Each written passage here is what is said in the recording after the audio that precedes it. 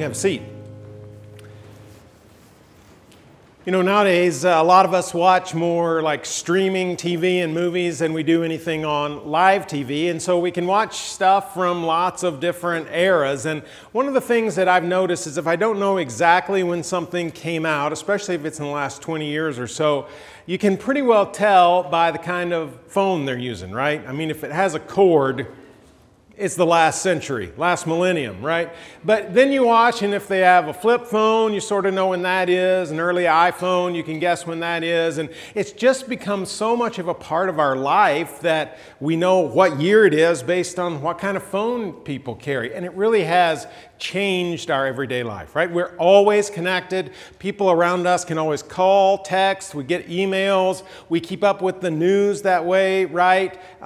We can watch those very streaming shows on our phones. It makes everyday life very different. It also means that we're connected in ways we don't always enjoy because the people who love can get us, but there's some people we don't love so much who want to sell us stuff who can also get us most any time of the day. So it has changed a lot. This series that we're in is all about change. And we're thinking about how the teaching of Jesus can turn our lives upside down, not by technology, obviously, but by what he says and how he challenges us to rethink some of the presuppositions that we bring to our lives. And today, I want us to think about how Jesus challenges our assumptions and how we think about religion. Now, religion's a word that's taken on a lot of negative connotations. People will say, I love Jesus, but I don't love the church, or I don't love religion. I don't love this organized stuff where you're building buildings and taking up offerings and you hire people and all that. I'm not interested in religion, anything structured, but you can talk about God if you want to. But at its core, religion just simply means how we get to know God, how we relate to God. Religion is a word that shows up in the Bible. It's a biblical word. And we have lots of different approaches to that in our culture. Whether people want to call it religion or call it something else, we still have different ways that people try to relate to God. Now, in our culture, we're in a very pluralistic culture, right? So there's Christians. And within that, there's lots of different Christian traditions that are represented. But then there's also Buddhism and Islam and pagan religions that are beginning to take hold. That's very popular in our world. And so people will choose the one that sort of interests them, the one that speaks to them, and adopt it. Or they'll take a little bit of various things that make sense to them, things that make them feel good, and mix it all up, and then that's my religion. Maybe different from everybody else's. The technical word for this is syncretism, and it shows up as far back as the Old Testament. It's always been there. And so people will do that, and that's how they decide they're going to relate to God. Okay, or there's sort of a whole different approach to this. I relate to God by seeing things in our world, right? This is how I know about God. People will say, I feel closest to God. Some Christians say this too. I feel closest to God when I'm out in nature. And certainly a lot of us, I think, have had moments when we're on top of a mountain, at a lake. For me, one of the best times was at Yosemite Park. You look out and you say, man, this is transcendent. This is beyond me, and I'm getting a glimpse of something beyond me, God himself, by being in this place at this moment, right? But nature doesn't tell us everything about God. It's an incomplete picture. And not everything in nature speaks about who God is, right? There's some ugly things in nature if you look around. There's some brutality. It's a tough thing. And so not all of that tells us who God is. We might say, well, I know who God is by the way I see love at work in the world, the way I feel about people like my kids, my spouse, my parents. That tells me something of God. Or when I see people that treat each other with kindness and love, that speaks about the nature of God. And I think there's some truth in that because God is love, right? We read that in Scripture.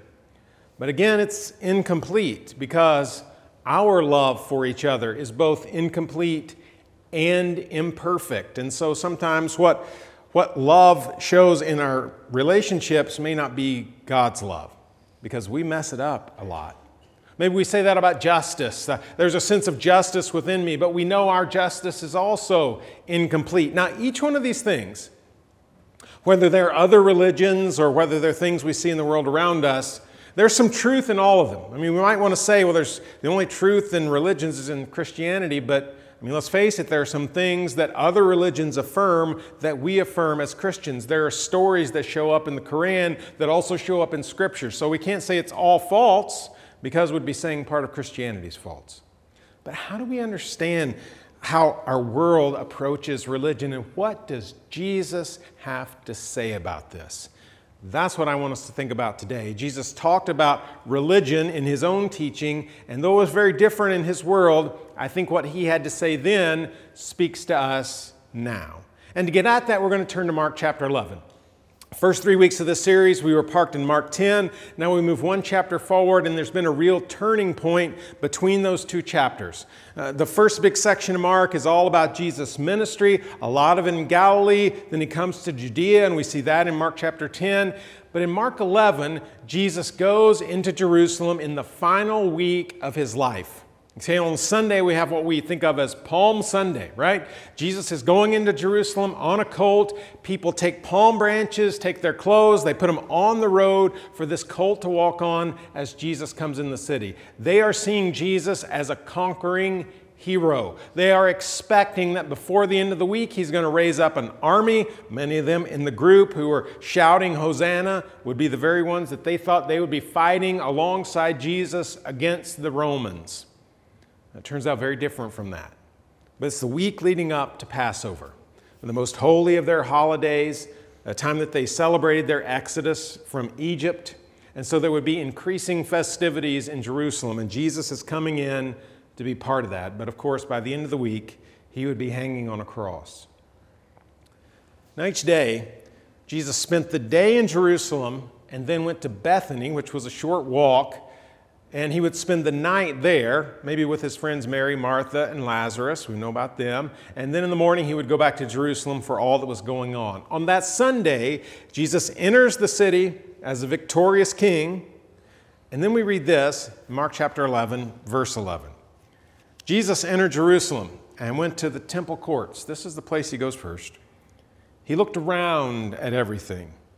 But since it was already late, he went out to Bethany with the 12. Now, at first glance, we might think that Mark is describing a country boy who's come to the city and he wants to see all the big sights, the bright lights, all that. But I don't think that's what Mark is saying. Jesus has been to Jerusalem before. It seems more that Mark is painting a picture of Jesus, Lord of all, Lord of the temple, coming to Jerusalem to inspect what is his, to see if it stands right before God. And there's a bit of a foreshadowing because it's like Jesus wants to do something, but it's already late. So he leaves the city and goes to Bethany. That's Sunday. This is what happens on Monday when he gets up to go back to Jerusalem. The next day, they were leaving Bethany. Jesus was hungry. Seeing in the distance a fig tree in leaf, he went to find out if it had any fruit. When he reached it, he found nothing but leaves. But it was not the season for figs. Then he said to the tree, "May no one ever eat fruit from you again." And his disciples heard him say it. And we want to say, okay, Jesus, this doesn't really make sense. Why would you expect figs on a tree when it's not the season and then get mad and curse the poor tree? Well, it seems like what's going on here is what the scholars look at is that trees in that area of the world, the kind of fig trees that are native, produce 2 crops of figs. This is the way it works. Early in the spring, they have early figs that come out before the plant even leaves out. These do eventually ripen, but they're usually not eaten because they don't taste very good. But then the leaves come out, those drop, and then the later figs come. That's what everybody gathered and ate and shared and all that stuff. But Jesus is too early for that. But he goes up to this tree, and even though it's not the season for the figs you would normally eat, it doesn't even have the early figs on it. It's just leaves. And it's telling Jesus this tree's not going to produce fruit this year. And so Jesus curses that tree and says it's never going to produce fruit again. Now what's going on here is sort of like an acted parable.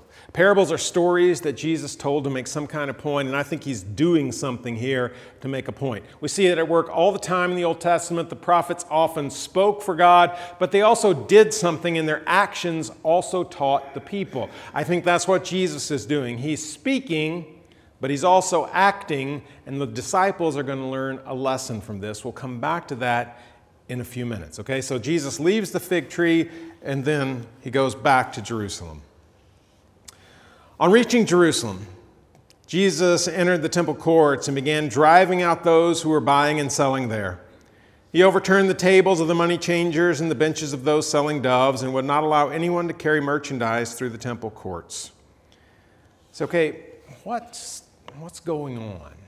Why is Jesus doing this? He saw all this at work the night before, but it's late. He comes back and Jesus is ready for action. And we don't see Jesus angry very often, but it sort of seems like he is here. What's happening? Well, remember, it's the time leading up to the Passover. And Jews from all over the Roman world would come to Jerusalem for the Passover. Some of them, maybe this would be a once-in-a-lifetime event because it was expensive. And they would be there, and if they came to Jerusalem, to the temple at Passover, they're expected to do two things. One, offer a sacrifice, an animal, blemish-free, okay? Second, give an offering, a specific offering. Now, if you came from a long way away, especially if it's by boat, you're probably not bringing your animal with you. So when you get to Jerusalem, you need to buy an animal for the offering. Second, that offering that they made, the money offering, had to be given in a specific currency. And it wasn't a currency that was used across the empire, so you had to change your money from your currency into this required currency for the offering. And when you did that, there was a surcharge on the exchange. And this surcharge was used to fund improvements, repairs to the temple, and the priests. It was expected. The people needed both the money changers and the sacrifices. So why does Jesus drive everybody out? A lot of times if you have an English Bible, you'll see that at the beginning of this section it might say something like the cleansing of the temple or Jesus cleanses the temple. We have to remember all those headings come later. They're to help us out, but they're not in the original text. Okay, so we add those so they're not inspired. And we have to look at that one and wonder if it's exactly right. Because what that says, Jesus cleanses the temple, is that there's something wrong with the temple, and by doing this, Jesus fixes it so the temple is now right. And that's been a traditional interpretation of this passage. But in the last 20 years, scholars have done a lot of work on how we understand the temple and how the temple was understood in Jesus' time and what Jesus' words here mean. And it seems that Jesus might be doing something both deeper and more powerful and pointed than just sort of getting some people out that he didn't want in the building at the time. And it's his words and the rest of the story that help us see that. So what did Jesus say as he taught them? So Jesus acted, but he also spoke. He said, "Is it not written? My house will be called a house of prayer for all nations, but you have made it a den of robbers." The chief priests and the teachers of the law heard this and began to look for a way to kill him, for they feared him, because the whole crowd was amazed at his teaching. And when evening came, Jesus and his disciples went out of the city. Okay, what's going on here? What we do know for sure is that what Jesus did and said got him in trouble. And if he wasn't already sort of a target, he was after this. All the religious leaders feel threatened by Jesus, and I think there's a reason that they do, and they want Jesus dead. They want to be done with Jesus. So this sets in motion what will happen the rest of the week. Jesus will not be a conquering hero, at least in the minds of the people. They'll want him dead by Friday, partly because of what these leaders were doing. But what does Jesus say here that helps us understand? He says, "Is it not written, my house will be called a house of prayer for all nations?" Well, to understand that, we need to think about the temple. For ancient Jews, there were two things that were most important in their religion. In their sort of understanding who God is, there were two things that counted the most. First, the law. All the commands that are given in the first 5 books of our Bible, that was their Pentateuch, their law, that mattered to them the most, and they tried to follow everything that was there. 10 commandments and all the other commandments, okay? So we got that. Number 2, temple. For them, the temple was the dwelling place of God. For them, the temple was the intersection of heaven and earth. This is where God's place and our place come together. All right? This was literally for them the most holy place on the face of the earth. This was at the heart of their religion. That's where you made your sacrifices. That's where you're related to God. There were synagogues all over the Roman Empire. You don't make sacrifices there. You just learn there. Okay? The temple is where you make your sacrifice to God. This is the heart of their religion. And Jesus says, "My house will be called a house of prayer for all nations." Now, the temple in Jerusalem is designed for Jews to worship Yahweh, the God of the Old Testament, the God that we see as creator, the God who gave the law, sent the prophets, all that. There would rarely be Jews that were involved in this. Now, there was an outer court Gentiles that were involved. There was an outer court where Gentiles could go, and sometimes people who are called God-fearers, Gentiles who were interested in God but not ready to become Jews, they would go in that outer court, sometimes for business. But this building, the temple, would never be a house of prayer for all nations. Jesus is pointing to something else. And here's what it is. If we read the other Gospels and we read places like Hebrews, Jesus is saying this temple, this whole system is going away. He's condemning the whole thing because from now on, it's not the temple that is the dwelling place of God. It's not the temple that is the intersection of heaven and earth. It's Jesus. It's Jesus. Because God has taken on human form, we don't need the temple anymore. God is living, dwelling among humans as Jesus Christ. And beyond that, it would just be a few weeks until God's Spirit would be poured out on God's people and God would make them the temple. We are the temple. Not even this building, okay? It's us. You look back at the temple and what you find is that the temple that Solomon built for the worship of Yahweh, when it is dedicated, the people know for sure in that moment they see the glory of God come to rest on the temple, His dwelling place. And many years later, when their sin had outstripped their faith and God was ready to depart, they knew that God's glory had left that temple. Never happened with this temple that Herod built. But on the day of Pentecost, just a matter of weeks after this moment, God's Spirit would clearly come on His people. Not the building, the people. And so God's temple was Jesus, and God's temple would be the church, not the church building, the church as the people. The way that we become God's temple is through Jesus. If we want to talk about religion as how we relate to God, it begins and ends ultimately with Jesus. We are made into God's temple because of Jesus. We don't relate through the law. We don't relate through a building. We relate through Jesus. And that's really the core lesson of this passage. We know God through Jesus. Now, let's finish the story because I think it binds it all together. Verse 20. In the morning, so Jesus has gone back to Bethany. He's getting ready to go to Jerusalem again the next day on Tuesday. In the morning, as they went along, they saw the fig tree. Same old fig tree that had nothing on it yesterday. They saw the fig tree withered from the roots. It's not just been a hot, dry day and the leaves are wilted. This thing is dead. Peter remembered and said to Jesus, "Rabbi, look, the fig tree you cursed has withered. Okay, you see how that's bookends? You've got the fig tree story at the beginning and Jesus' pronouncement of a curse on that fig tree, and the fig tree story at the end, fig tree's dead. In the middle, you've got the temple. So what Jesus is doing is he's saying, listen, this fig tree that should have life, that should produce fruit, is dead. It's worthless. And I'm cursing it.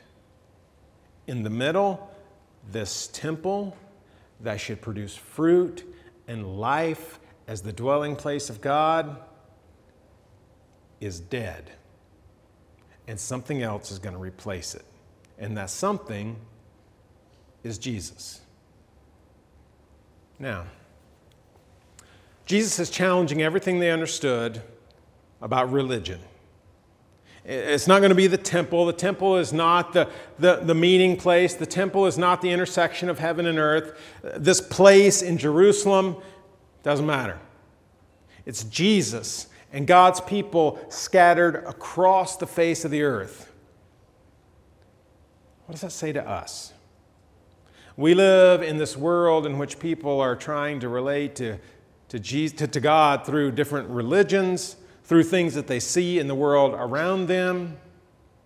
And Jesus' words are speaking to us today, saying, listen, there may be bits of truth in all that stuff, but ultimately it is incomplete because it is Jesus who, if we think about what he said, and we think about his death, burial, and resurrection, we are forced to grapple with the fact that Jesus is God's Son. That's what these four Gospels are saying to us. Jesus is the Son of God. And we've got to decide, what am I going to do with that? There's no way I can say, well, Jesus claimed to be the Son of God. I'm not so sure. There's some good teaching in there. I'll take some of what Jesus said about loving people and all that, mix it with some other things I like, and that's my religion. We have to grapple with the fact that Jesus says he's God's Son, and God proves that through the death, burial, and resurrection of Jesus. What do I do with that? Because it's that allows us to relate to God. Because it's that offers us forgiveness. It's that is a victory over sin and death in our lives. It's that calls us to our complete allegiance to Jesus Christ. It's not just that we as Christians are saying, hey, we're right and we want to know everybody, we want everyone else to know they're wrong. The issue is, here's Jesus. What are you going to do with him? Because we can't just ignore him. And if you find that his claims are true, and he's the way to know God.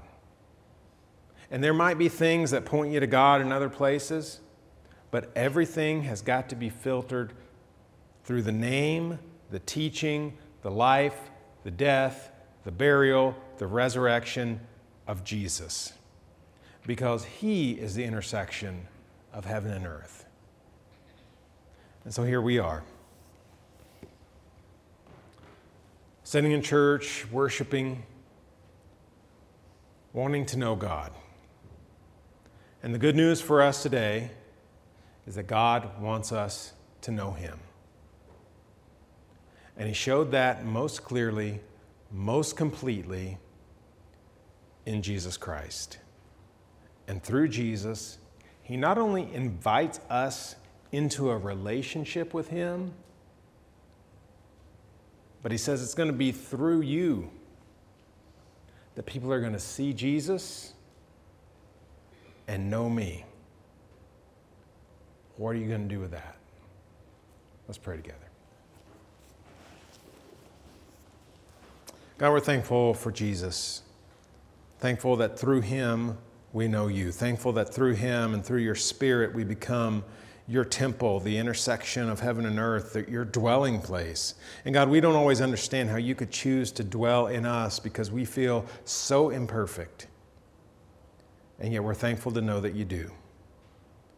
And God, we pray that through what we do, how we live our lives and what we speak, people will know you as well.